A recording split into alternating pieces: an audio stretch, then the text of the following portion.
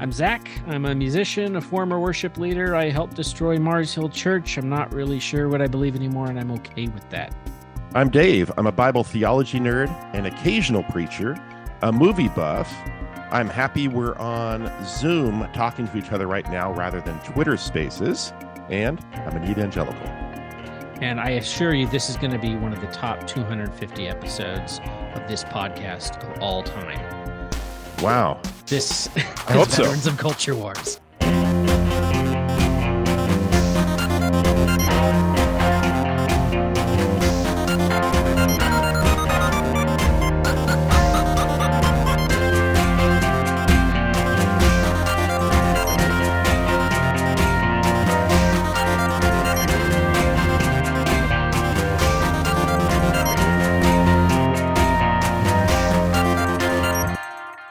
Veterans of Culture Wars is a podcast where we have conversations about evangelical Christianity. We welcome you to the podcast whether you are a believer or not.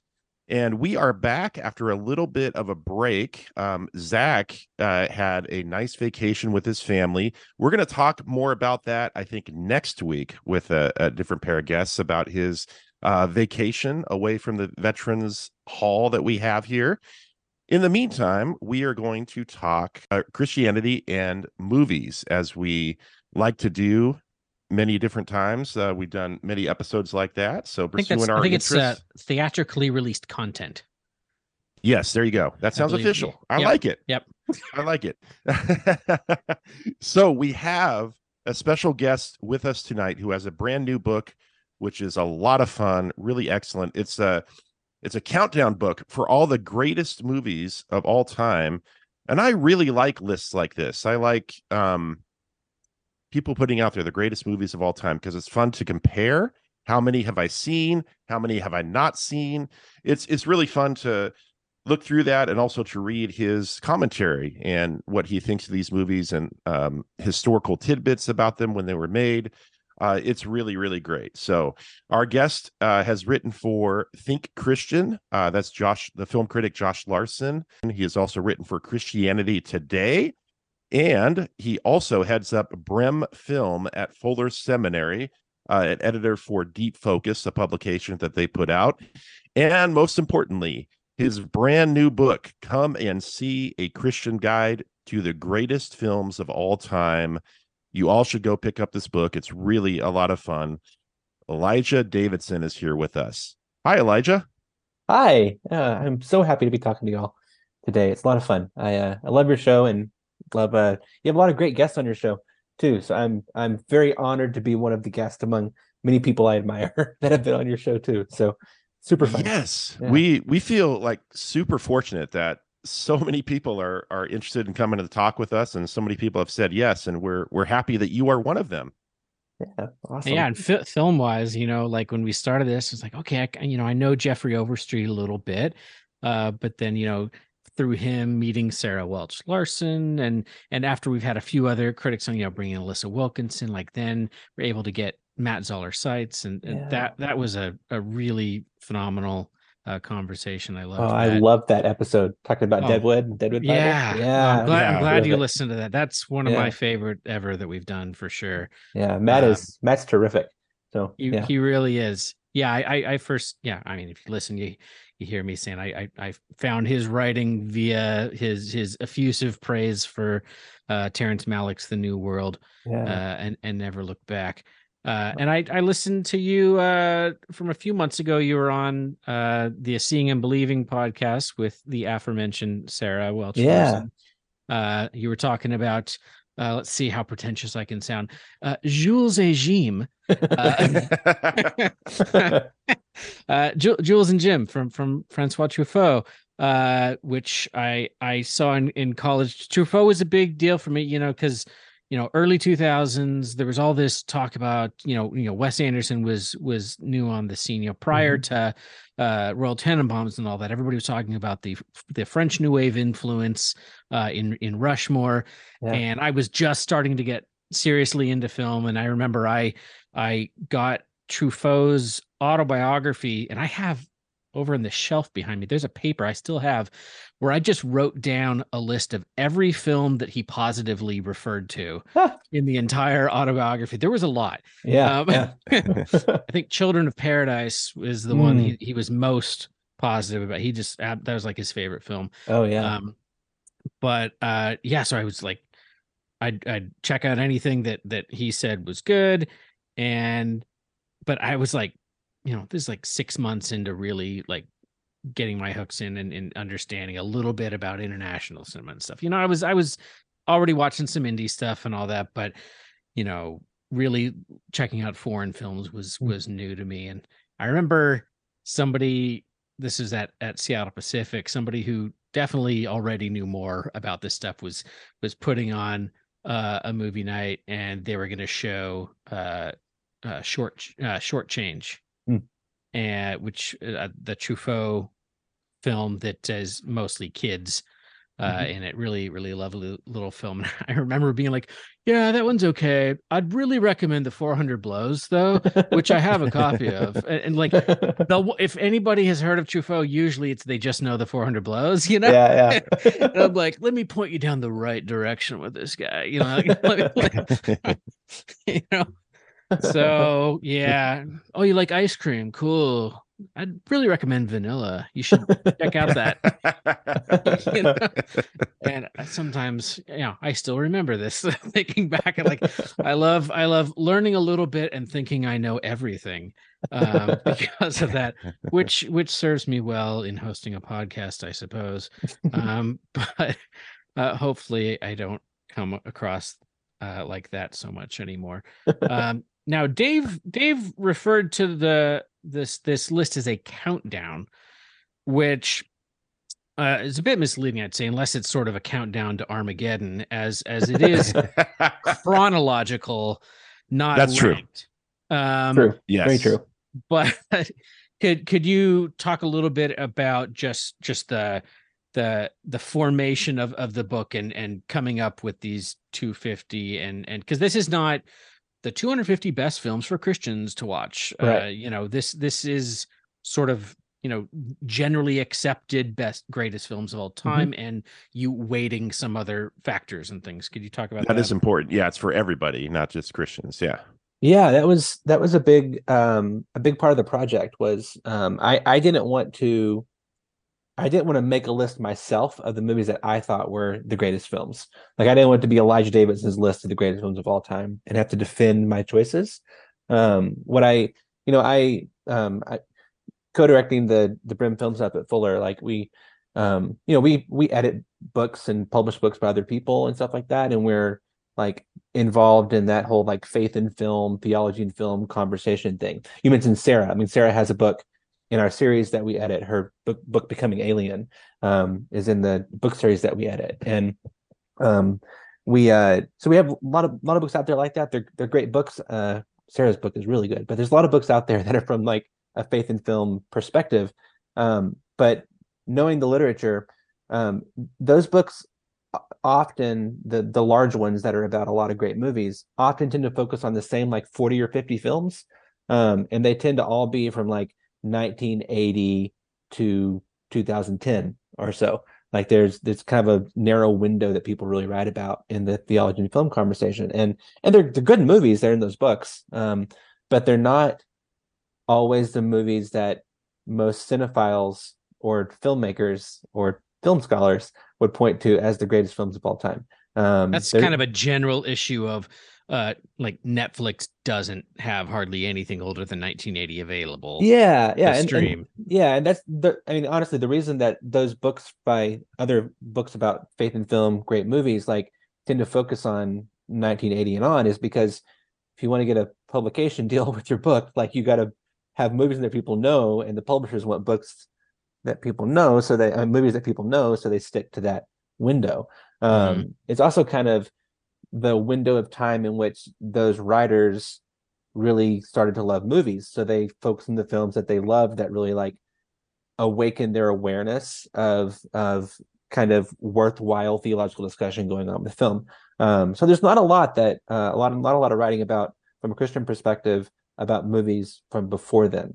from before around 1980 or so. And I kind of wanted to correct that a little bit. And I also didn't want this to be my list. I wanted it to be, the question that I was pursuing was, if I looked at the greatest films of all time, would I see evidence of God at work and how this art form has developed.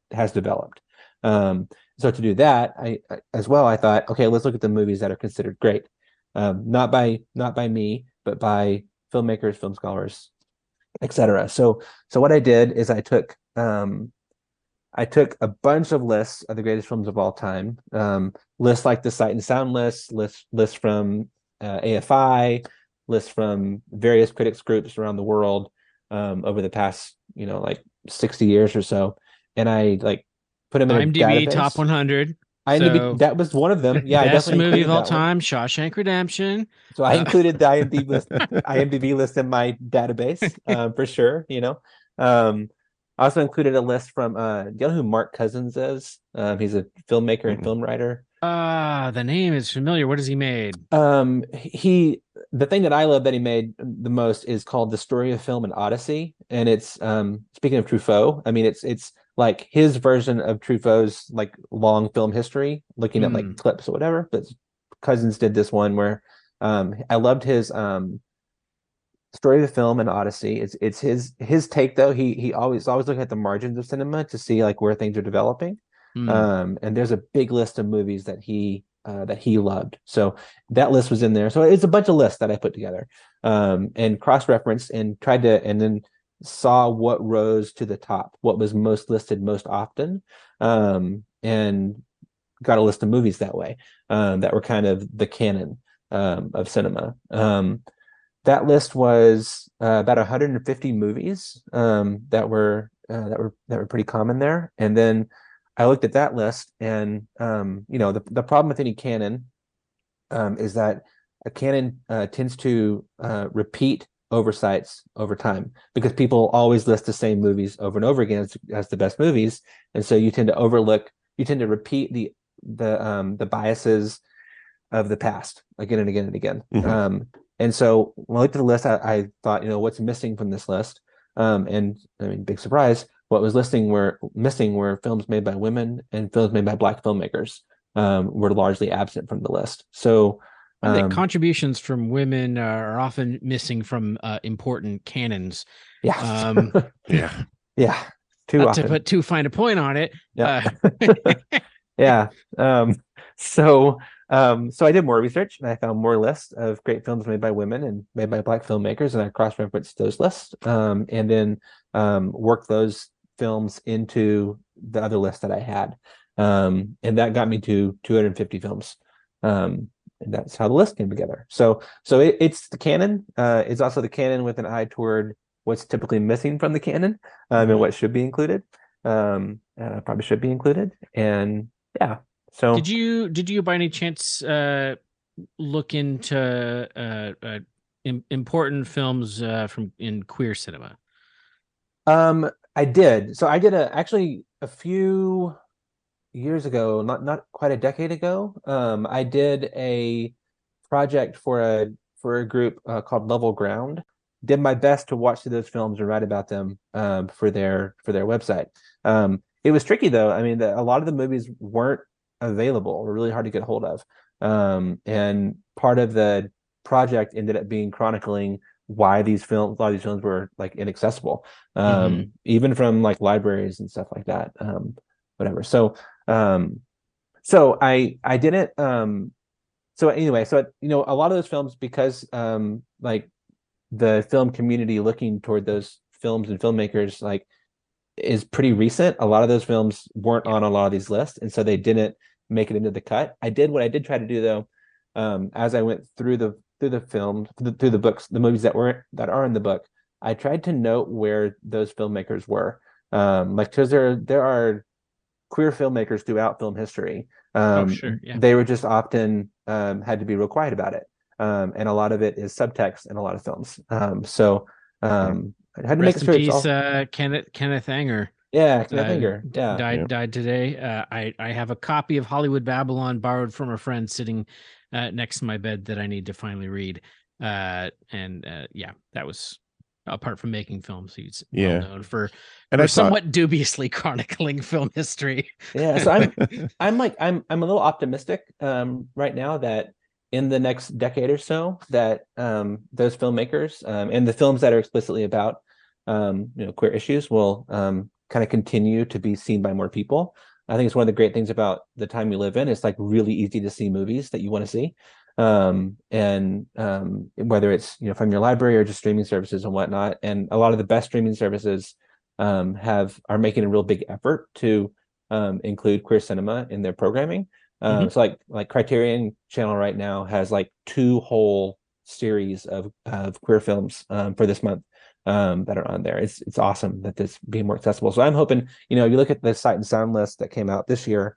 Every 10 years they do that. There were a whole lot more films made by women in this and by Black filmmakers in this most recent Sight and Sound list than were there in 2012. So I'm hoping that there's more queer representation in 2032. Yeah. There you go. I noticed that Tangerine is on your on the list toward love the Tangerine. end. Yeah. And I'm not sure. I actually haven't seen it yet. And we were talking to our a friend of the show, Shannon Kearns, who also movie. Recommended. It is. Yeah, you told me that before, Zach. I need to check it out. I'm not sure if it's a queer filmmaker, but certainly certainly queer issues there, and I need to check that movie out. Just to go back a little bit, what about your evangelical story? Were you raised evangelical? And in being raised evangelical, did you grow up watching movies? Were there a lot of movies that your family watched together? Yeah, it's funny. I didn't know I was raised evangelical until I went to seminary and started learning what evangelical meant. And was that at Fuller? You went to at Fuller? Fuller Yeah, Seminary? when I went to Fuller and started learning what evangelical meant, I was like, oh, I was raised evangelical. I just didn't even know it. And that's I think a large reason why is I grew up in a little charismatic church out in the country. I'm from North Texas originally, and little town of like 700 people. And we went to a little charismatic church that was even outside of town, even more outside of the small town. And it was, our pastor was an ex-Methodist minister. A lot of the church body had broken off of a Baptist church because they found the Holy Spirit, and like the Baptists were not cool with that when they did that. So they broke up and started their own church. My own family background is like all Methodist. And then we were in this little charismatic church growing up. And so the charismatic part of it was more important than the traditional evangelical type of stuff. But, we still did believe in things like being born again and scripture being really important and stuff like that. So typical evangelical things. So when I went to seminary and started learning about different traditions, I was like, oh yeah, I guess we were evangelical. Both in like the historic sense of what evangelical meant. Like, I think David Dark did a really good job talking about that on y'all's show when he was on, and kind of giving the history of evangelicalism. And so we were evangelical in that sense, but we were also evangelical in the cultural sense of like 1980s and 90s Christianity, where it was more of a social movement than an ecclesiological one. So that some of that was there for sure. There was like we weren't allowed in my family, we weren't allowed to listen to anything except Christian music. That was like really important in my family. There was we tried to stay in we were kind of kept in like a Christian reading bubble too for a lot of things too. Like we were encouraged to read Christian stuff. So I've been down all of Frank Peretti's dark paths. My question was going to be, how young were you when you first read a Frank Peretti book? Not the Cooper Kids, like the scary stuff. The scary stuff. Yeah, I was like 11 years old when I read This Present Darkness or whatever. Yeah, that'll mess you up. Yeah. And Piercing the Darkness too. Get both of them in there. But yeah, they're real stuff. That's really interesting because I wonder if you were raised today, because Christian music was a bigger marketable thing, when we were growing up, and the Christian publishing industry has been huge, but Christian movies were really, really low budget underground stuff, like in the 70s, Thief in the Night, and the 80s. I don't know if there was really anything going on in Christian cinema. But today, there's a lot of like half an hour, 45-minute long sort of things. The Buttercream Gang, Buttercream Gang, The yeah. Last Chance Detectives. Those were Uh, so. This is fascinating. I've gone deep on this because we grew up with those movies, yeah. for sure. And oh yeah, they were put out of a group in Utah. How much do y'all know about this? not About those much. movies? I've been listening Not to a much. lot of episodes of Boys Bible Study, Okay, which I highly recommend that they go deep into Christian cinema. It's one of the guys from Everything is Terrible. okay. So the people that like find like crazy obscure VHS stuff and archive that. But I'm not sure about the Utah The Utah connection. connection. So Yeah. it was a guy. I don't know his name. But he wanted to put out it's really he wanted to put out family friendly entertainment. Ended up being based in Utah, and what they basically had was he would buy these movies, like Buttercream Gang and what's the Split Infinity? That's the time travel one. Oh, I haven't seen There that. was a version of Rigoletto that was one of the ones they put out, and what they would do was they he would buy these movies, these little family friendly movies, and buy the distribution rights on them, and then he had this massive phone call operation set up in Utah, and they would call someone in an area, and they would like pitch them on the idea of subscribing to their movie club, and the person would say yes or no, whatever, and then they would say, "Who else do you think might be interested in that?" And they would get that name from someone, and then they would call that person and say, "So and so said you would be interested in this," and then pitch it to somebody else. And so like this like friend chain thing would happen with the movies. That was their whole operation, and then they would mail these movies out. Usually, it was like they'll send you two for a low price, and then you can cancel your subscription, or they keep coming or whatever. So my grandmother got connected to it and subscribed to it, and would send us these movies. That whole operation ended up. Yeah, I'm seeing this. I mean, what they were doing was very illegal. Very illegal. Their phone operation was very illegal. And when the laws changed about telemarketing and phones and stuff, they were just like, well, forget that. We're still going to do our thing because this is our whole business. So even if there was like a do not call registry thing going on, they still kept calling people on it. They got like cracked down on by the feds and completely shut down. They turned their whole video operation into an online thing, where you could go online and pay to like rent the movies from their website to watch them. That was still in operation like 2 years ago. And I don't know if it still is, but that was when I was looking into all this stuff. Yeah, so they were called feature films for Feature films families. for families. And they dealt with they released some of their own things like the Buttercream Gang, Picture Perfect, Yep, On seen Our that one. Own, The Retrievers, and The Adventures of Scamper the Penguin. Oh, Scamper. And Willie the Sparrow. And Willie the Sparrow should be in Oh, that list too. Some of those animation things were Russian animated films that they would buy and dub and then put out.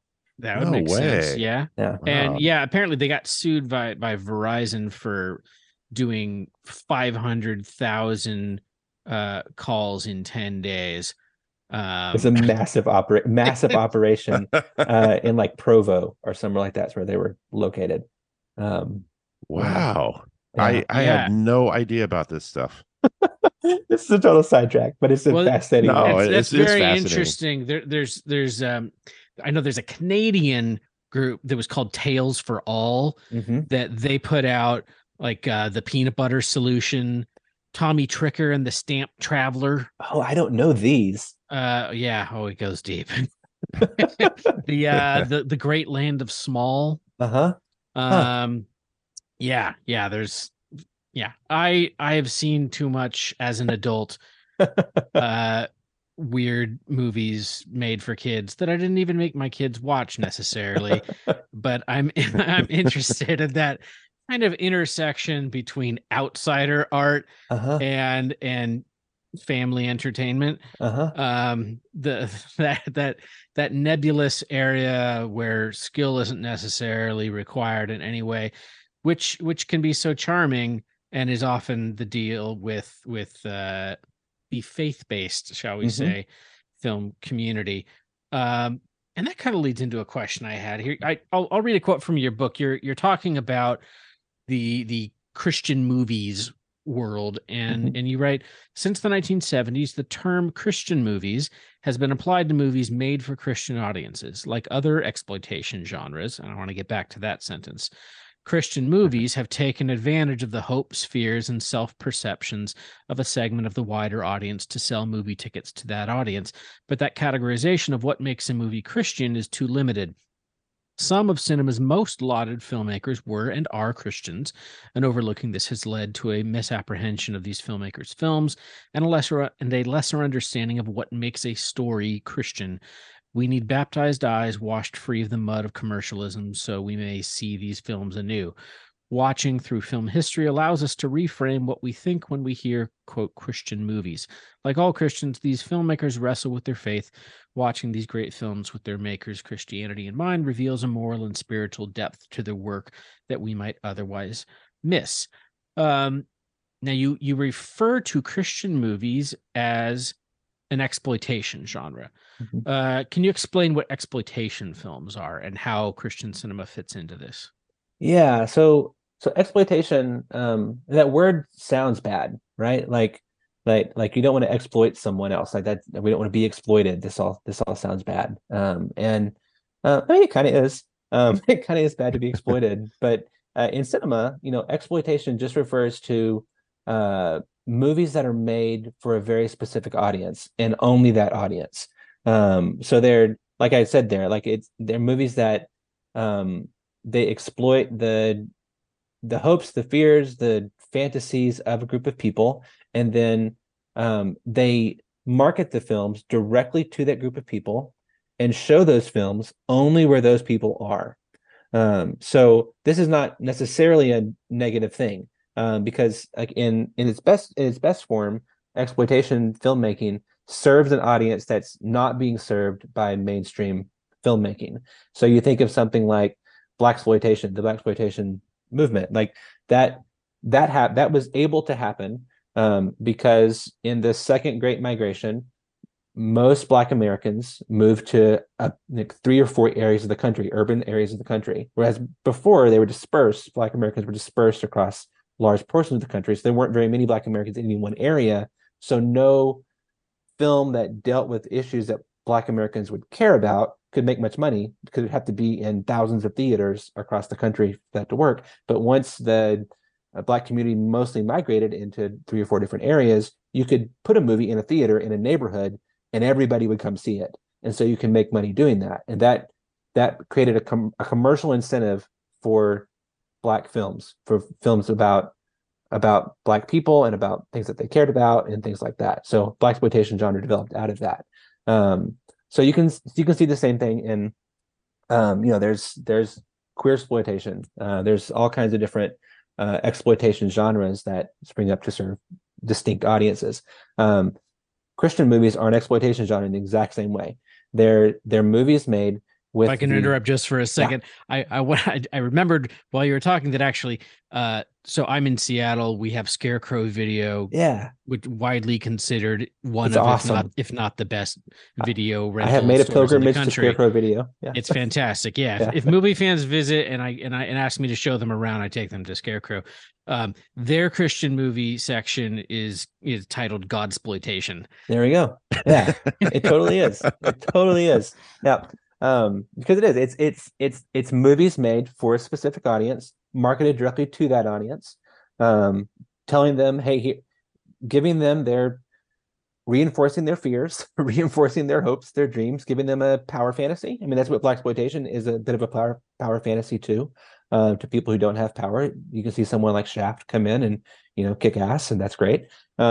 So in Christploitation films, you get someone. Yeah, Christploitation. That's what they say. Yeah. Christploitation, they can come in and kick ass for Jesus through prayer or whatever. And often do. Yeah, often do. So it's kind of the same thing. And then marketed directly to that audience. And then now, instead of, because evangelical Christians who would care about that kind of thing are kind of spread out, but now they just do the buy out a theater thing. So they go to a church and they say, why don't you buy out a theater and bring all your people to it? And then they make their money that way and sell their tickets that way. So it's just a new version of the same thing. And like on the one hand, not necessarily a bad thing, like it's not necessarily a bad thing for a group of people who don't feel like they're being represented to see themselves in movies. It is kind of a bad thing though, in the sense that what these movies often tell Christians is, um, you are marginalized, you are not in power, the world is out to get you, and you need to find a way to not let that happen. And that's just not true. Um, like Right. Christians aren't marginalized in America. They're not in power, and no one's out to get them. And so when it like reinforces those like negative things, that's a problem. That's a real Yeah, problem. there's some weird Yeah, power fantasy stuff. I know that there's Yeah. like a Christian John Wick Yeah. movie called Beckman, Oh my gosh. starring the king of Christian cinema, David A.R. White, who is like the founder of PureFlix. Uh-huh. Um, if you look up on Vimeo, there's like a half an hour documentary about him called PureFlix and Chill, that is fascinating. He's been doing his thing for a long time. Oh my. They were just bought, I saw, by the Great American Family Network thing. Network, the one that Yeah. sort of started to be. They came about. We talked with Alonso Duralde on here. They came into being to be Mhm. a explicitly Christian alternative to Hallmark Yeah. Christmas movies. Another Because great Hallmark, episode that I It's loved a getting lot. a That little was too fantastic. secular. Yeah. well, Thank you it for wasn't just listening. too secular. It Yeah. was they were letting gay people and interracial couples exist Yeah. in their movies, and Great American Family started to counteract that. Yeah. And so now they bought PureFlix, and Yeah. Of course it'll be they did. That very makes interesting perfect to see what sense. happens. Yeah, Yeah. it's a And I want, fascinating move that's underreported, I think. And I yeah. would say too, like I don't think that all the Christian movies are horrible.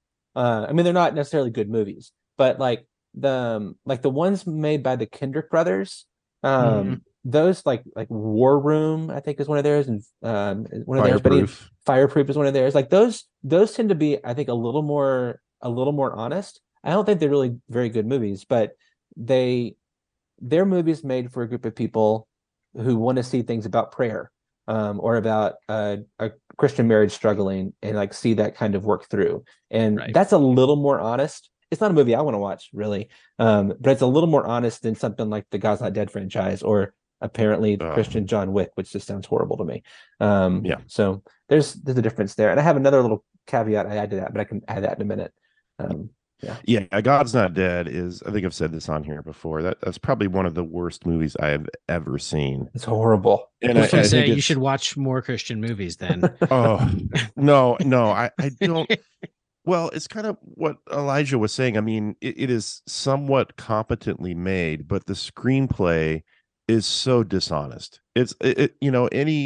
Any Christian person or anybody who has actually met a real life atheist would just know that the atheist who is portrayed in the movie, who actually is a college professor, would not talk like that, or would not make those arguments. It is just disingenuous to a fault, to a huge fault. But Stuff I think feels it's more also reverse engineered than written. it does. Yeah. yes, right, It's exactly. also bad filmmaking, quite honestly. Like Yeah. the shot to shot like cuts don't match half the time. The lighting changes in the middle of a scene. Like there's just a lot of bad filmmaking as well. So it is not somewhat competently made. It's poorly Right. made. There you Yeah. go. I mean, every movie is somewhat competently made. Making movies hard, but still, yeah. Right. Yeah, that is very true.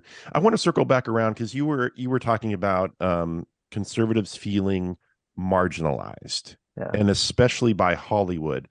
And so I've talked about on the show before. I came to faith when I was 14. So this was 1994. I'm totally dating myself.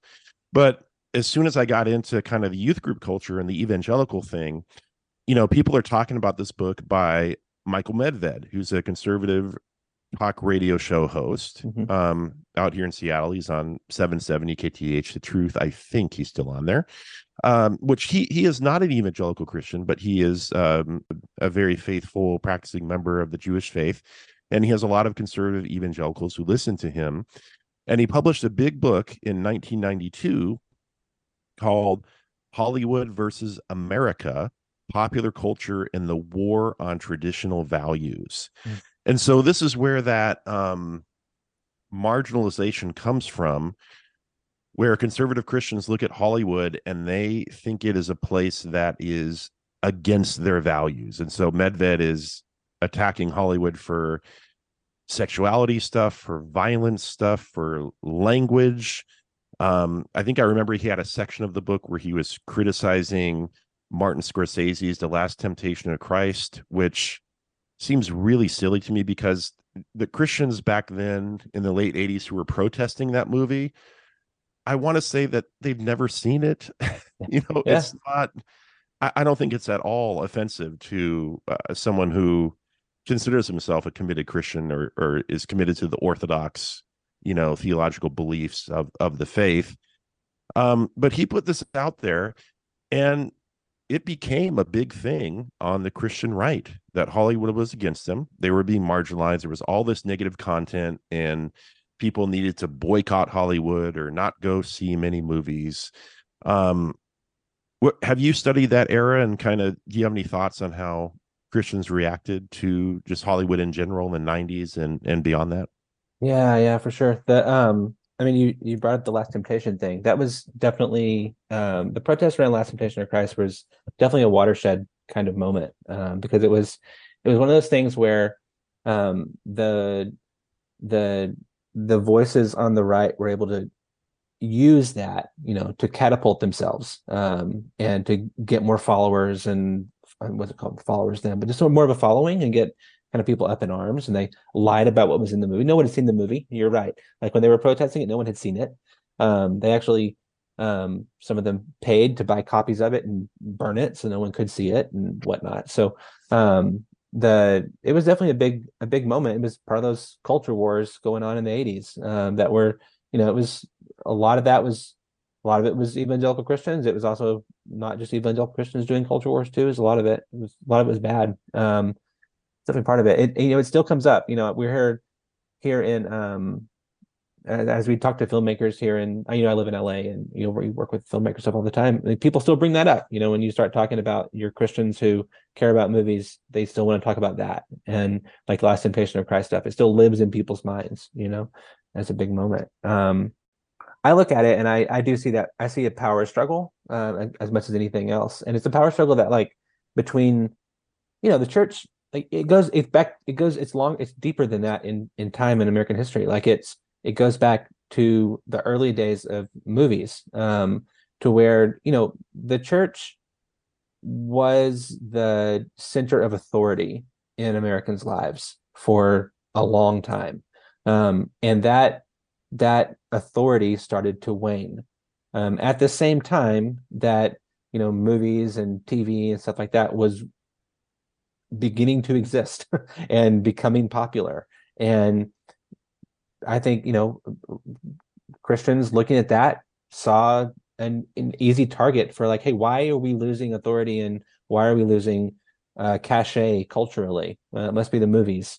Because that's a big popular thing that people go sit in a dark room, listen to people talk at them for a while, the same as they do at church, have an emotional experience and all that kind of stuff. And so, Christians have been fighting against movies since, you go back to the Hays Code era and the Catholic League and how those kind of things played out. So it's always been there. Before that, I thought I remember hearing that that the church didn't always have such a contentious relationship with Hollywood. That I recall hearing that back when it was more common for businesses to be closed on Sundays, some churches would screen movies on Sundays. I think this was pre-Hays Code.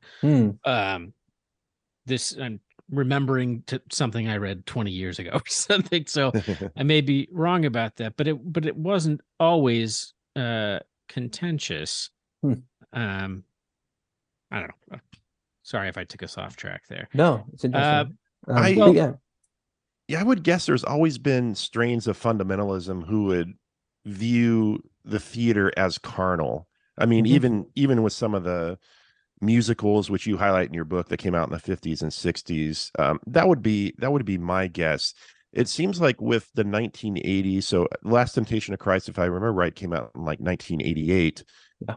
And what was in the water was, the religious right had kind of just really solidified around the election of Reagan. And that's when at least the modern culture wars started and things started pushing forward, like you were talking about, with people Yeah. getting up in arms about that film without even having seen it. Yeah. Kind of as a side note, I want to ask you this. I don't think I've ever looked into this, but I think 2 films after The Last Temptation of Christ, Scorsese made his remake of Cape Fear with Mhm. Robert De Niro.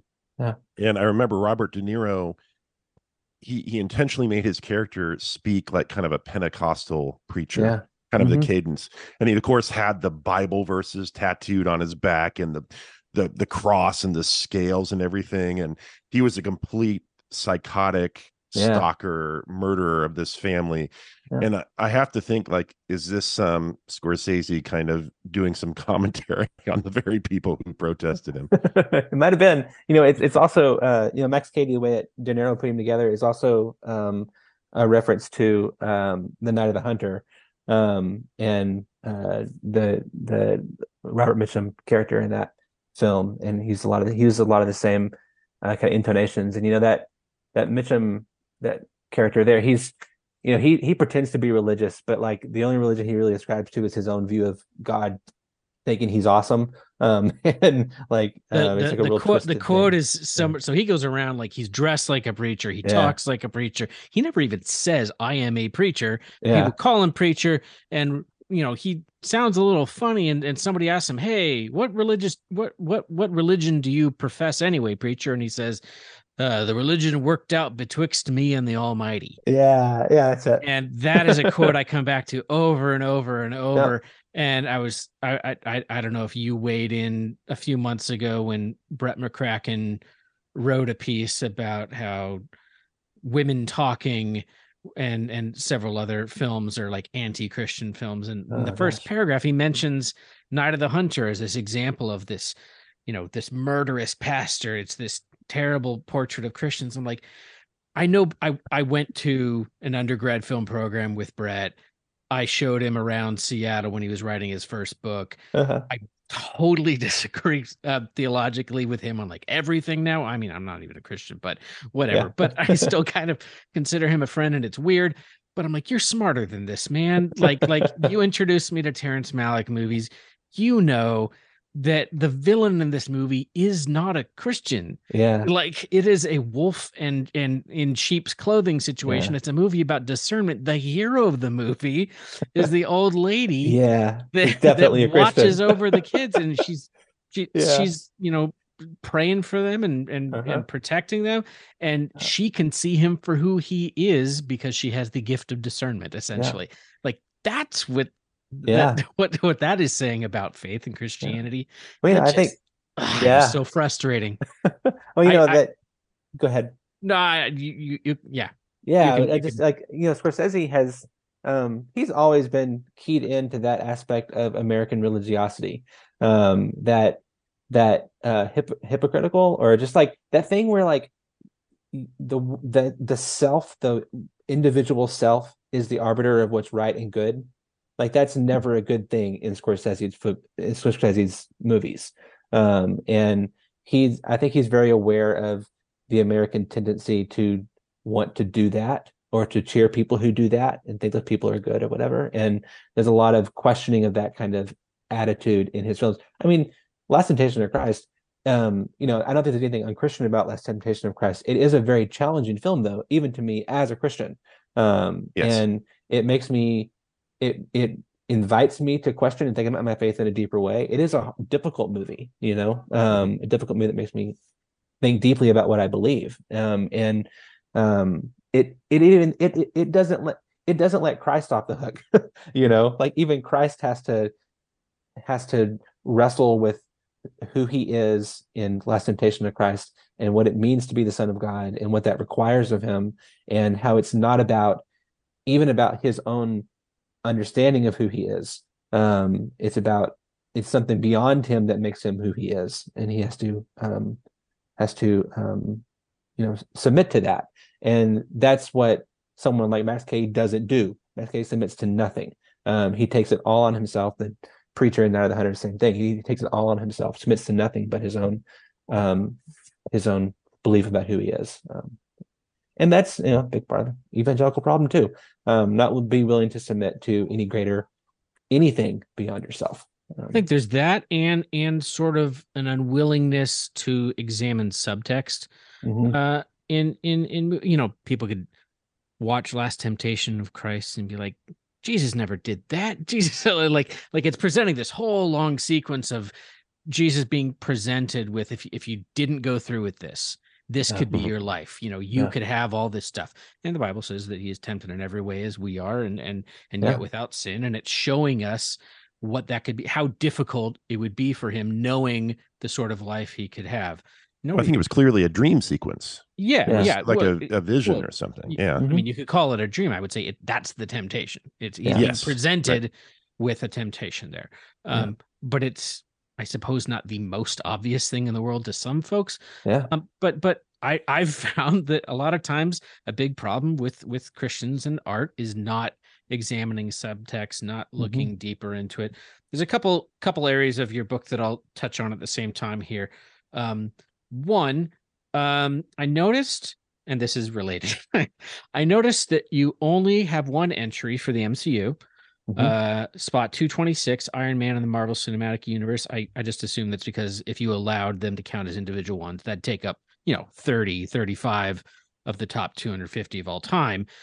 So this just made more sense. But when I think of comic book movies, I think of like that. When I went to Mars Hill, there was a pastor there that was super into comic book stuff, and he was the host of the movie night things.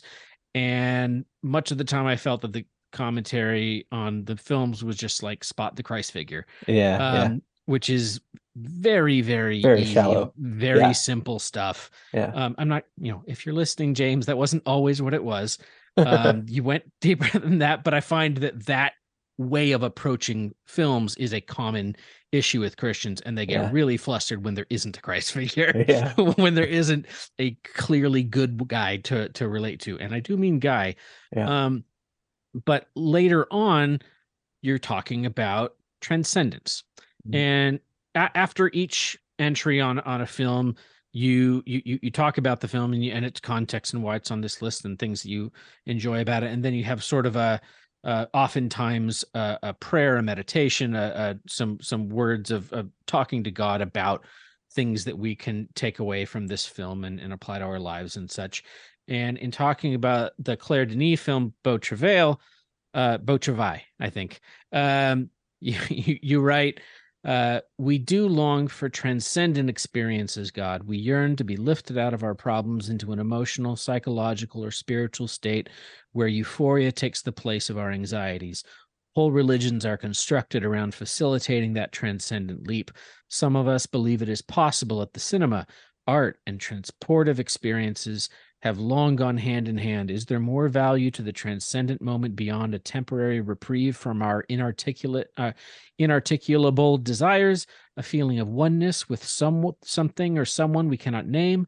Maybe that is enough. Maybe just to know for a moment that we are more than this bundle of spit and sparks, that we can be more by virtue of something bigger than ourselves. Maybe that's enough. Maybe. If I could say it, it wouldn't be beyond me. It wouldn't be enough. Is transcendence a primary goal for you when you approach films? Is there anything that you do to try to open yourself to the possibility of that experience more? I heard you say in an interview that much of the watching of these films was done very early in the morning before anybody else got up. Not sure if that was mere practical reality of having a young kid, or if there's something more there about trying to give yourself the best chance for a transcendent experience. So if you could talk about these two dichotomies of seeking transcendence versus that one's a Jesus-y figure. And where do you, obviously not every film is the type of film that leads to a transcendent moment. But if you could just talk about that. Thanks.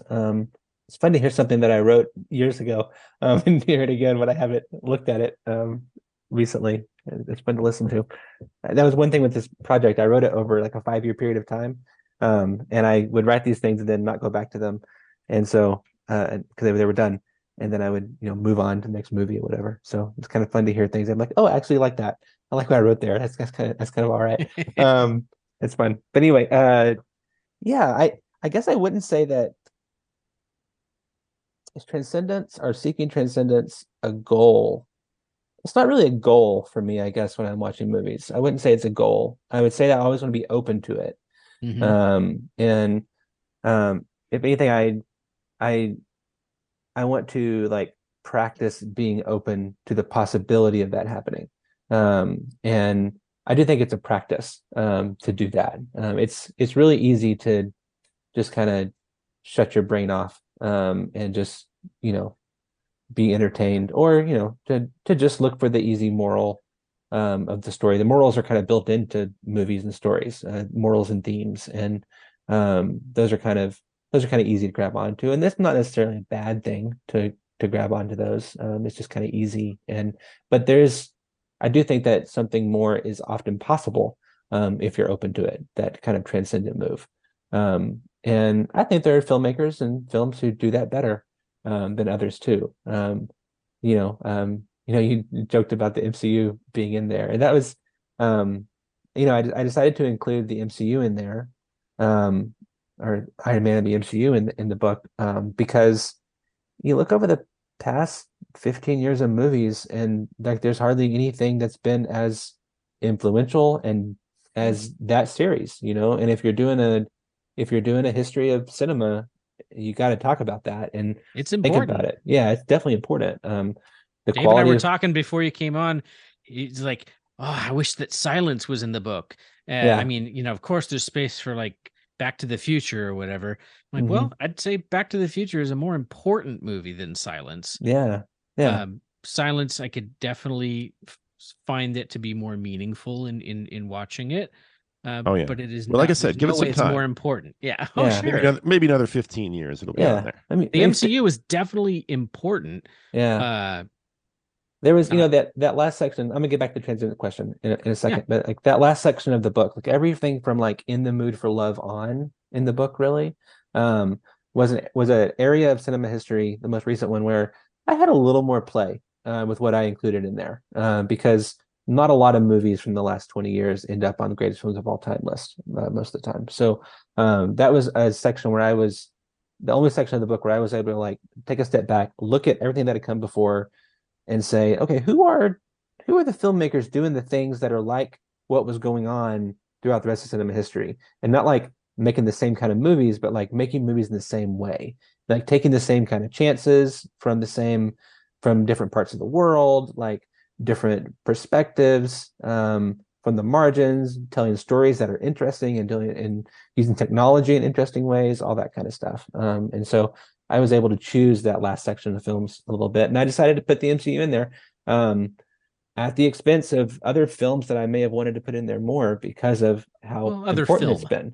Yeah, it Yeah, only took up one spot. I only was one I spot. was Yeah. extremely happy to see The Rider make the list. Oh yeah, Yeah. yeah. That movie hit me. That was the first movie that I saw after my dad died that I Mm, walked out of the theater going, "Oh my God, I wish I could tell my dad to go see this movie." yeah, It was absolutely astounding. yeah. Just an incredible film, and I will never not be angry that the MCU took up Chloe Zhao's time.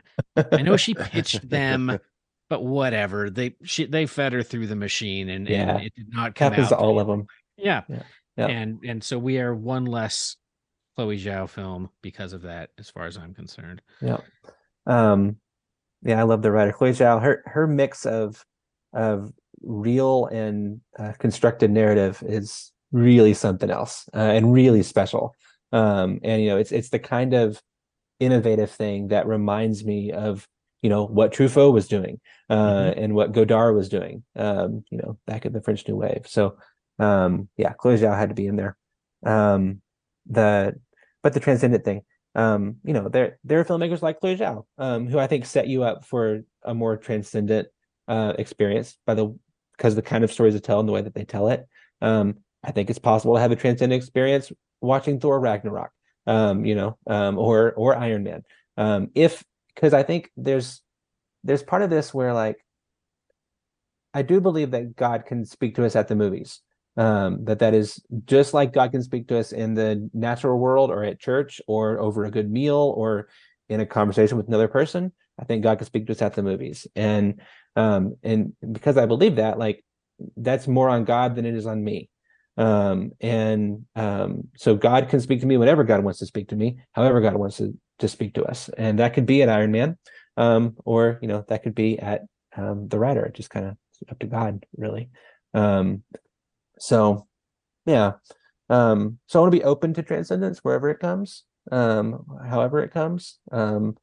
I I would say that the reason I go to the movies is because I love the movies, and I love to see amazing things that people have done, and I often like to liken come and see to, like, you're walking into a garden and there's amazing things everywhere. All these movies are amazing things in this garden, and I think come and see gives people permission, Christians permission, to walk around and say praise God for that, and praise God for that, and praise God for that, um, as they walk around the garden and see all these amazing movies, because praise God for that. Movies are awesome, and I just like loving them. Yeah. Is there anything in the 250 though that you didn't feel like praise God for that after that it's in there because it's so much in the canon that it needs to be there?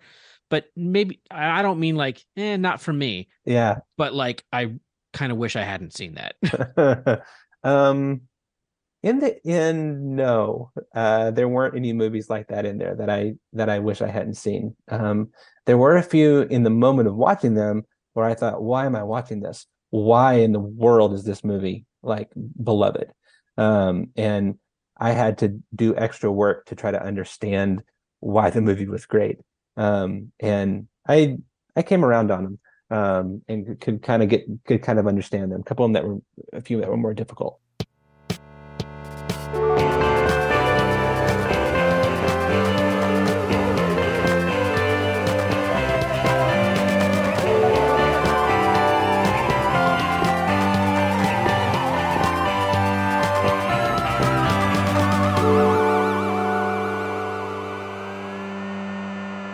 Let me push you on one here because Yeah. I wanted to ask you about this one, and it's actually number 2 in your book, and Yeah. this is D.W. Griffith's The Birth of a Nation. Yeah. And this one, of course, is a notorious movie, and you talk about in your book the history of it. It's a historical film, like you were talking about. The film scholars and everybody would have this on their lists, and it's on many lists. And it was made in 1915. It was an advancement for movies.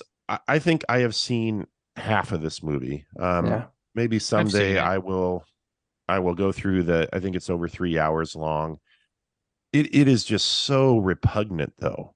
I Yeah. mean, it is so unbelievably racist, just incredibly ugly. But it does have a whole history. It was the first movie shown actually inside the White House, which I have it here. It was in the East Room on February 18th, 1915. Woodrow Wilson, I think, showed it. And there's also a history of filmmakers responding to it. Spike Lee made a short film in 1980 called The Answer, where he I don't think I've ever seen that one, but I know that he made this short where he was kind of responding to that. Another filmmaker, was that Nat Turner? He made a movie called Birth of a Nation, I want to say in 2012, but he made it about a slave uprising, where they were trying to fight for their freedom. So there is kind of a history with this movie. There's a history of Black filmmakers responding to its just awful racism. And how do we think about a film like this, which is historical? Kind of the question that Zach was getting at, but in a different way. Like, it probably belongs on the list, but it is just so ugly. It's so racist and horrible, right? How do we live with that tension? And if I could piggyback on that, because I had a question bringing it up, but in the context of Symbol of the Unconquered, which it was a movie that I hadn't heard of before. I hadn't Me heard as well. of the filmmaker, Oscar Micheaux. But you write about this film, Symbol of the Unconquered, that came out only 5 years after Birth of a Nation, 1920. made by a Black American director and covering similar ground as that, but obviously from a totally different perspective. So I'm wondering if you could talk about both of those films and how they relate and their place in film history. That was a fascinating discovery for me. Yeah, Michaud was a great discovery for me in doing this project too. For sure, I'll talk about him in a second. I will say that I knew when I started this that I was going to have to deal with. I was going to have to deal with Griffith and Birth of a Nation. I was going to have to deal with other filmmakers too, who racist, misogynist filmmakers who did horrible things on set to people. Messed up people that made great movies. I was gonna have to deal with that, and I spent a long time. I had to do the Griffith thing first though, and I spent a long time trying to get my head around Griffith and Birth of a Nation and what to do about that. This is a film history book, so you really can't talk about film history without talking about Griffith and Birth of a Nation, because Griffith, he made movies be a big deal, like it's like Birth of a Nation is a big deal, not just because of the movie that it is, but because it was the first blockbuster. It was the first movie that was as big a deal as the Super Bowl. Like it was like a cultural event. And it was Wasn't it the first feature length film? It wasn't the first feature length film. That's they said that. They said that then, and people said it since, but it wasn't. There were other long movies before then, but it was the first movie that was a feature, like a movie that people had to go see, and you had to. You said they paid the equivalent of $50 a ticket to go see. Yeah, it was a big deal. Whoa. Yeah, real big deal. Oh my. It Griffith made movies something that people had to pay attention to. And The Birth of a Nation was that film that they did that with, that he did that with. Griffith was an astoundingly creative, skilled filmmaker. And Birth of a Nation is abhorrently racist. And it is also an incredibly well-made movie. Like it has like real visual poetry in it. Like the set pieces are astounding. Like he echoes things from the beginning of the movie and the end of the movie in really fascinating ways. Like the characterization is complex. There's a lot of characters. Like it's Titanic, like it's like a James Cameron level epic kind of thing. And he did that in other movies too. Like Intolerance is in there too. Broken Blossoms is not in there, but it's, widely considered by scholars is probably his best movie. But not nearly as influential as A Birth of a Nation was. So you have a great quote from him in the book. And when people talk about the studio era, it literally is, once they were able to do sound, they had to make movies in studios where they could control indoors. The volume of everything, because they didn't want all those excess noises and stuff in there. If you've seen Singing in the Rain, you've seen that great montage of them trying to figure out mic placement and all this stuff. And so, things that we think of as Italian neorealism and the French New Wave, like they're like, hey, what if we like went outside with cameras and filmed stuff in the real world? Silent movies were doing that all the time because they didn't have to worry about sound bleed and all this other stuff, or just getting the wind over the microphones constantly so you couldn't hear anything. And D.W. Griffith apparently really lamented the move into making stuff in studios. What the modern movie lacks is beauty. The beauty of moving wind in the trees, the little movement and a beautiful blowing on the blossoms in the trees. That they have forgotten entirely. The moving picture is beautiful. The moving of wind on the beautiful trees is more beautiful than a painting. And that's just stuff you don't get that in a studio setting. And I hadn't really thought about that aspect of it all that much. Yeah, so, seeing Birth of a Nation is kind of astounding to see how early on how modern the techniques of editing and stuff can look. Yeah. And okay, here's the thing that a lot of people don't know. My original working title for the book was The Wind in the Trees, from that quote. And a little sideways reference to the Holy Spirit being the wind and things like that. Like, and that we're looking for the wind in the trees as we watch through film history. We're looking for those moments of beauty that are almost out of control of anyone's hands, that just happen in cinema. Because a lot of the beautiful that happens in film history is that kind of thing. It's almost accidental. You feel like, where did that come from? That's just that's the wind in the trees. It's like Yeah. kind of spirit led kind of thing. I And didn't studios call. all like total control Mhm. of everything that happens. Yeah. Yeah, and I didn't call the book that because I didn't want to quote from Griffith to be the title of the book. It makes sense. Yeah, but it's a good quote though, for sure. And he was all about that. He invented Hollywood. Like Hollywood is where it is because Griffith started making movies here and bought the land and started doing it. Like, he's really important, and he was a terrible, egotistical, racist person. And he was an unapologetic racist person. Like intolerance, people think intolerance is like apology. It's not. Intolerance is not his apology for Birth of a Nation. Intolerance is him saying, "You've been intolerant to me in my art making by saying that I shouldn't have made a movie like Birth of a Nation. So I'm going to make a movie about that likens me to Christ for being crucified for making the movie I wanted to make." Um, Yeah, I mean, Birth of a Nation it's that kind of person. sensationalized the KKK and formed our idea of what the KKK always was. It It did. wasn't. It wasn't. Yeah. It ended up being people trying to mimic what they saw in that movie, and it Yeah. boosted participation in the KKK like crazy. Yep, it did. An absolutely horrible thing to have happen. Yeah, It, a lot of the statues that we're tearing down now, rightfully yep. so. I think a lot of those were erected in the 1920s Hmm. after this film came out. I'm assuming there's probably a little bit of influence there. Yeah, I'm sure there probably was. And so to answer your question though, like I think what's important as we look through film history, movies that were influential like Birth of a Nation, I think it's important for us to talk about all this stuff about how horrible they are and point that out. Um, as because we also can't get away from their influence, both like in society and both in cinema. Like Griffith was hugely influential in the kind of things that he other people saw him do and then did their own way. And if you're gonna look through film history and see how it developed, you have to deal with stuff like that. And in the meantime, and while you do it, call out how racist it is, because we don't want to repeat the mistakes of the past either.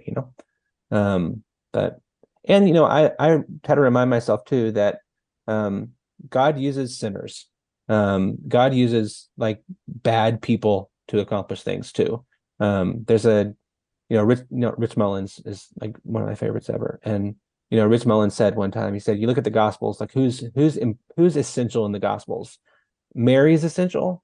Someone had to birth Christ, um, and then everybody else is kind of not a good guy. That's essential in the Gospels. It's like someone had to condemn Christ to death, so you got to have Pilate in there, I suppose. Um, Someone had to nail Christ to the cross. Judas is probably essential. Probably had to betray Christ. So these are not great people, but they are the people that God used to accomplish things. And um, I think God's purposes in the world are bigger than any of us. And God accomplishes God's purposes through all kinds of means, even people like D.W. Griffith. And I think God wants movies to be all that they are. So I think God loves movies. And that was the path that it took. At the beginning of your book, you bring up Genesis chapter 1, verse 2, Yeah. which is sometimes overlooked because the preceding verse, in the beginning, God created the heavens and the earth, is the big one that everybody knows. But you were talking about spirit there, the wind and the trees, that, spirit can be wind. And Genesis 1-2 describes God and the spirit hovering over the waters and Yeah. almost portrays the earth as this lump of clay. And then God is shaping and creating things throughout the chapter, and he's establishing the functionality of everything that's going on. And I think you were getting at God, not just being the creator, but the ultimate artist. Mm. And then we as people are made in the image of God, which probably means like we're his representatives. I think that's probably, scholars say that's maybe the best interpretation of that we have, that we're his Mhm. representatives. So we can be artists too. We can create things and shape things and form things. And that's maybe one of the reasons why we're here. And so can you talk about the process of making art and specifically making films as a profoundly spiritual process with that background that you set up there at the beginning of your book? Yeah. Yeah. Hmm. The I my question when I started the project, this writing project, was I wanted to know what it would look like. Like, where would we see, how could we discern the spirit of God at work in the life of an artist, like in the art making process? Like, where would that be, and what would it look like? And um, I think we would, we would see it in people who are Christians and people who aren't Christians, because I think Spirit of God is everywhere, and with everyone. And I wanted to know what that would look like, and that was a like my big theological task, or I guess actually pneumatological task, as I did this, was trying to figure that out. And um, I I ended up working with the idea of the conscience, and in general, okay, so the a theology of general revelation says that God reveals God's self to us outside of only scripture or Christian tradition, that God reveals himself to us. God reveals God's self to us all over the place. And the conscience is an area where, theologians and have long agreed this is an aspect of God's spirit at work in people, all people. And so I was like, okay, well, the conscience, that kind of makes sense. So what is the conscience? Like, you're presented with a situation. There are not any hard or fast rules to what you're supposed to do in this situation. But you take what you know, what you've been given, and you try to make the best decision in that moment, to make the most ethical decision. That's the conscience, like helping us, guiding us toward ethical decisions in a moment.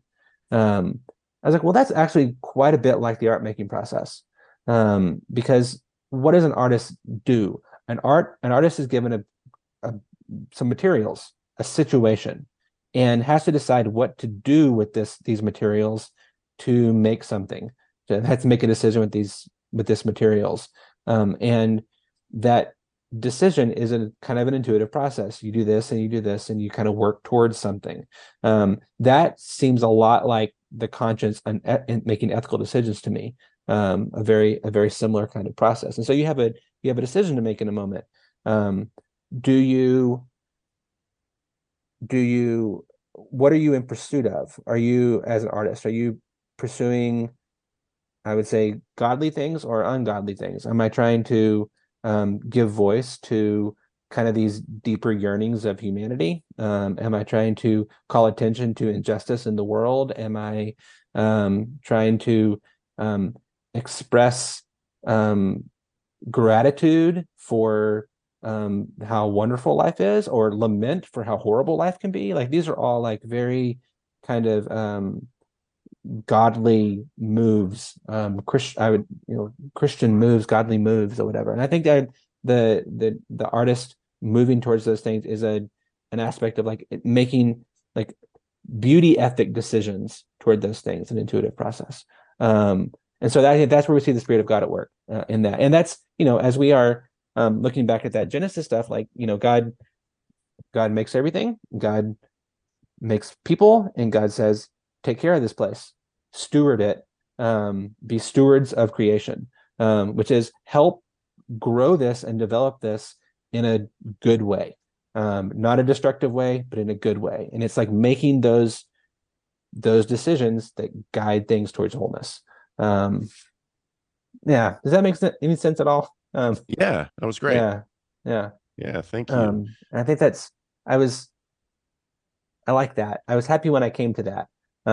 It felt good and right to me, and it felt like something that um, gave me the freedom to cheer the work of all artists who were, pursuing that kind of beauty and goodness. I really appreciated the effort that you put into um, including films in this from a wide variety of directors internationally, racially, gender wise. Um, we've mentioned multiple times, the famous Ebert axiom that the movies are a machine that generates empathy. The way it does that is by showing us stories of people living totally different lives from our own, and us seeing the similarity of our life, our shared humanity with them and such. Um, you write about the Italian neorealism, British social realism, the Indian New Wave, and New German cinema. And you say, and the filmmakers outside those movements who learned from their examples, that you say that they have tried to get audiences to recognize the plight of society's most vulnerable populations. This is advocacy cinema. It is empathetic towards its characters and incisive towards society's ills, because the filmmakers are committed to honesty and good storytelling and never becomes pedantic. These films assert the full humanity of their subjects and dare the audience not to do the same.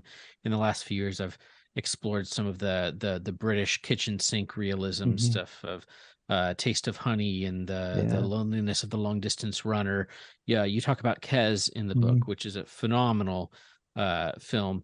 You after you've gone through an overview of sort of the history of the early days of film and stuff, you say that this version of film history makes the mistake of locating the source of cinema's most important works with those who had the most privilege during the 20th century. Movies are hard to make. People with greater access to resources have an easier time getting movies made, but in all art forms throughout history, the most vibrant, vital art is created by and on behalf of people on the margins. This is true in cinema as well. A history of cinema that pays the most attention to movies by and for people on the margins includes a much more varied, dynamic, and abidingly inspired collection of films. I've thought a lot since my experience doing a semester down in LA in college, and I interned for John Malkovich's little production company. They just done Ghost World. They were about to do Juno, and Hollywood runs on unpaid internships. Yeah. If people want to get to have a career, they have to start by working very hard for no money, sometimes for a long time. And it's been increasing how long they have to work. We're in the midst of a strike of multiple unions right now, where writers have gotten totally screwed over by the arrival of streaming services, where contracts were put in place where studios were like, yeah, the streaming thing's not going to be real money, so we'll just keep all that. And you guys will be good. And then they ordered their businesses around these contracts that would screw the writers away from money if it was primarily streaming. And so writers like, we can't afford to live and work in Hollywood. So we have a situation where like more and more people starting out can only really do that if they're, trust fund kids. They're coming to LA with big dreams and big pockets. And they say, write what you know, tell stories that you know. I feel like we have more and more stories and movies coming out that is about the issues for rich people, the stories of wealth, and the MCU, all of its stuff about just saving the world over and over. That's not really something that connects with people on the margins. And we mentioned Chloe Zhao. She actually comes from a lot of money. Sean Baker is somebody that I think is continuing in that work of telling stories about people really on the margins. Not just Tangerine, but the Florida Project That's an excellent was movie. an incredible film. So good. And I just worry all the time that we're getting less and less of this vital cinema of the real because we don't have enough people working in Hollywood that understand regular people. So I don't know what the question is. Do you share my concerns? Where do you see filmmakers putting out work that connects with that? Is it basically only international cinema where we're getting that anymore? What are your thoughts on this? Because I think it's incredibly important for a healthy cinema to have stories about people on the margins. Yeah. Well, you picked up on my favorite part of film history there, with that section about Italian neorealism and the other movements around there. I love cinema about, and I mean, Tangerine is, it's an Italian neorealism film, just made in LA, and Yeah. 2012 or 2015 or 14 or whatever. So, um, yeah, I love that so much. I'm I'm kind of pessimistic about how things are going in the industry right now. It's really Yeah. hard, and I have a lot of friends for whom it is hard. Who are striking and that kind of thing, and it's very difficult. So I'm kind of pessimistic about the industry, as we call it. I'm not pessimistic about cinema, though, at all. You look at I'm kind of curious to see what cinema is going to become, and the various ways we'll find it. I It's never been easier to make a movie, like if you can, Sean Baker did it. You can make a movie on your phone, and other people do too. And you can make. I mean, also Steven Soderbergh does that as well. He makes movies on his phones, because he's one who I like to watch him because he's always kind of pushing the edges and exploring, and he has a little more resources to do it too. So he gets a little more notoriety for what he does, even if he's still kind of doing the same thing that the people with less money are doing. But anyway, it's never been easier to make a movie. It's also never been easier to get your movie out there to people, because you can upload it to YouTube or Vimeo, and you can start promoting it, and you can find. I found a lot of great movies that way. A lot of great movies from truly independent filmmakers who fund things themselves and make their movies and get them out there. And it's visions of cinema that I would not have ever seen otherwise. I watched a movie this morning. It was a stop motion animated short film, where they used wooden puppets to make like a samurai battle thing. It was astounding. Like I know what you're talking about. I haven't seen it yet. What's it called? Kitano. I think it's called Kitano. Is that right? Yeah. Yeah. Yeah, I've seen a clip of that. It looks amazing. Gosh, it's incredible. And I like really like stop motion. So that kind of thing is possible, like I've sitting right up here, right here. Uh I have these two films from Don Hertzfeldt. It's Such a Beautiful Day and World of Tomorrow. And I Don discovered Hertzfeldt him at Spike and Mike's Sick and Twisted Animation Fest in like 98 when they were showing Billy's Balloon. Oh, So I go way back with Don. He's incredible. And he's absolutely amazing. And he's a guy just like making his movies like by himself, Yep. And so the tools are there. And every great like innovation in cinema history has come alongside innovation in technology that made movies that did something different to movies, whether it was sound or the smaller cameras that made the French New Wave possible, or the digital tools that sparked the indie revolution, VHS first and the digital tools after that. So that's always happened, and we have new tools, and I think we've just started to get these new tools, and people are just starting to use them in really innovative ways. So I'm optimistic about that. I think anything that makes it easier for more people to make movies means that more of the people who would have had a harder time making movies can now make movies. And so I mean, it's up to us to break the algorithms and make sure we find those things and not just find the latest Marvel movie, and find other stuff. But it's possible. Yeah, I think it's something like We're All Going to the World's Fair. Yeah. Which it's such a simple setup visually. I mean, it feels like they could have made that for $100.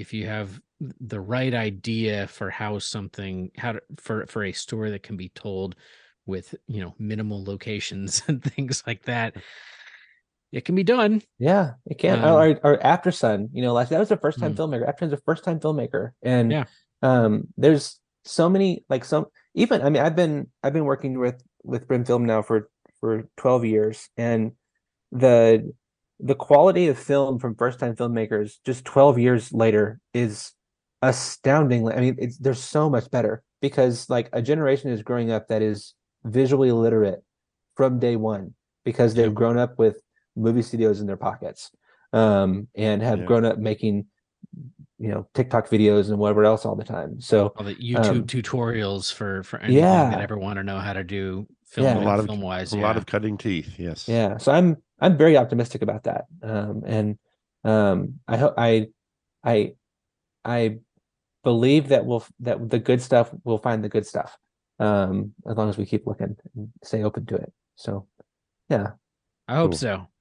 I'm always looking. Yeah, I would So love it if 50 years from now, I would love if I'm still alive, and I would love it if if I did another version of this book and there were so many more movies from the coming 50 years in it, because of I think we're right at a moment of like a new explosion of great stuff in cinema. So yeah. I hope so. I love that optimism.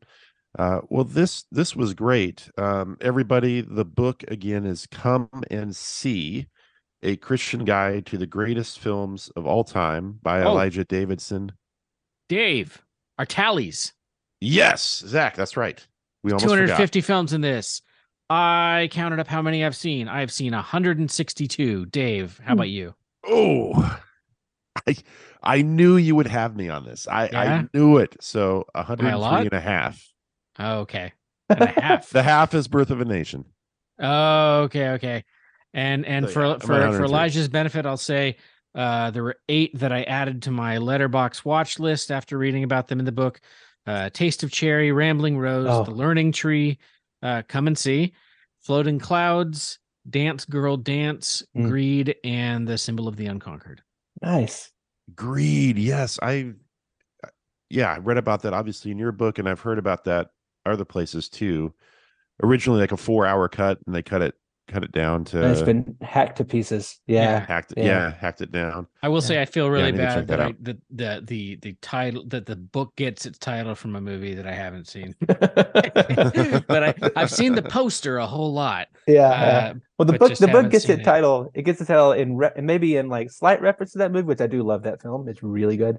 And it uses the formal conventions of cinema to do some uh amazingly eschatological and redemptive things in it. So pretty great movie. But it mainly gets its title. The title comes from that's the phrase most often repeated throughout the New Testament when someone wants to say, "Hey, come and see what God's doing," and they kind of bring someone along. So it's that's mostly where it comes from. It's a bonus that it refers to a really good movie that's in the book. So Nice. I'm Okay. 162 though is good. When I started working on this project, I had seen about 150 of the films, Oh, okay. and so I had to watch the rest of them. So that's really good. Oh, Also, I'm amazed that y'all read the whole book because it's a big book, Yeah. and that's thank you for doing that. Yeah. I read like half of it in my hammock, which was great. That's great. And that is Yeah. the way to go. I guess you would say that I tried to write in a way that the films would not be spoiled for anyone. They could read it before seeing the movies and it wouldn't spoil anything. But if you read it after seeing the movie, I think they would mean something extra. I remember So there were 2 instances where you noted if you haven't seen it, don't read further, and I I did did not that. read further. So I guess Yeah. technically I didn't read the entire book. Yeah. But you Uh, were smart to leave those off. Yeah. It was only 2 times in the book where I was like, I can't write about this movie without spoiling something. So yeah. yeah. Yeah. No, you did a good job of talking a little bit about the movies and then a lot about the history and kind Yeah. of the what it means in its place in cinema history. And Yeah. yeah, that was great. So Good. Good. come and see A Christian Guide to the Greatest Films of All Time. But really, I mean, anybody could pick up this book and just read about these 250 films, no matter what kind of religious tradition you're from or not from. I hope that's So true. that's really cool. Yeah, I hope And that's true. I was oh curious. yeah, totally. I was also curious, Zach, you in particular, how you felt about the little prayers at the end of each one. I tried to, I mean, I'm a Christian, so I got to come from that Yeah. perspective on what I do. Yeah. I tried to make them more like models than prescriptive, but I was just curious how you felt about those. Yeah.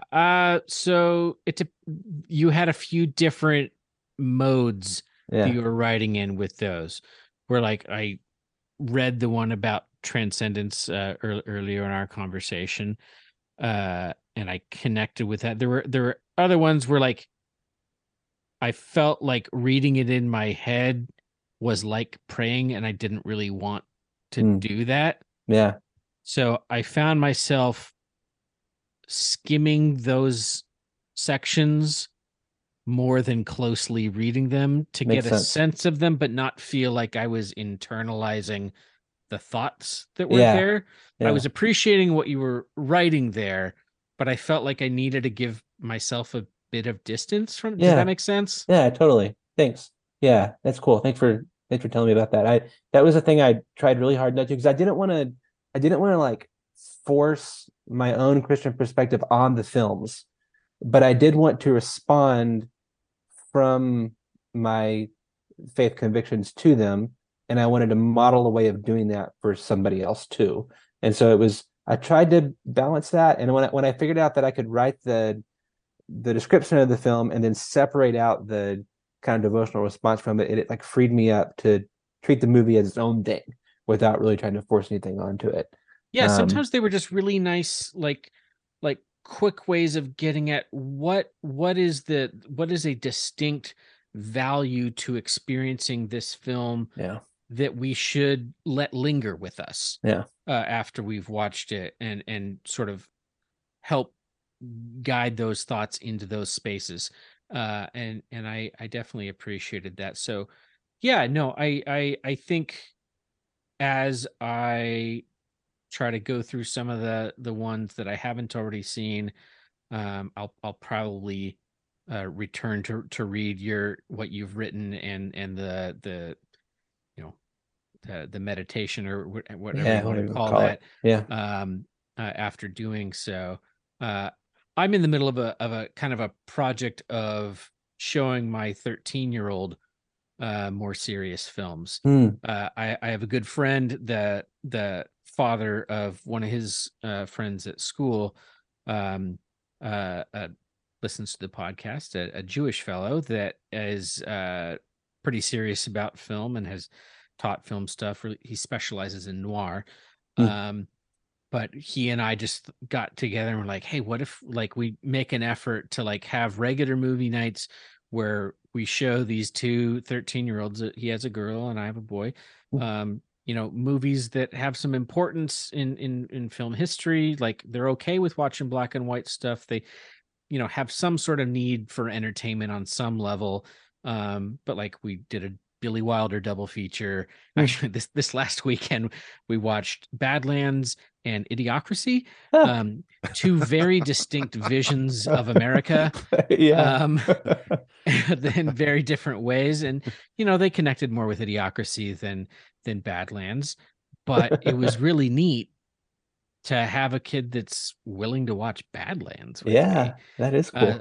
so yeah, we almost, after I was in the middle of reading your book, so I was thinking about some of the ones in there. So I know I put out a poll. I was like, should I do The Bicycle Thief? Should I do Night of the Hunter? Both of those, Night of the Hunter is one of my favorite films Oh, ever. so good. Bicycle Thief I haven't seen since college, but I absolutely loved it. I have a DVD of it. Yeah. And then Rashomon was the other one, which Mm. I'm painfully underseen Kurosawa films. So my son likes a lot of Japanese stuff, so Oh let's yeah. watch some Kurosawa.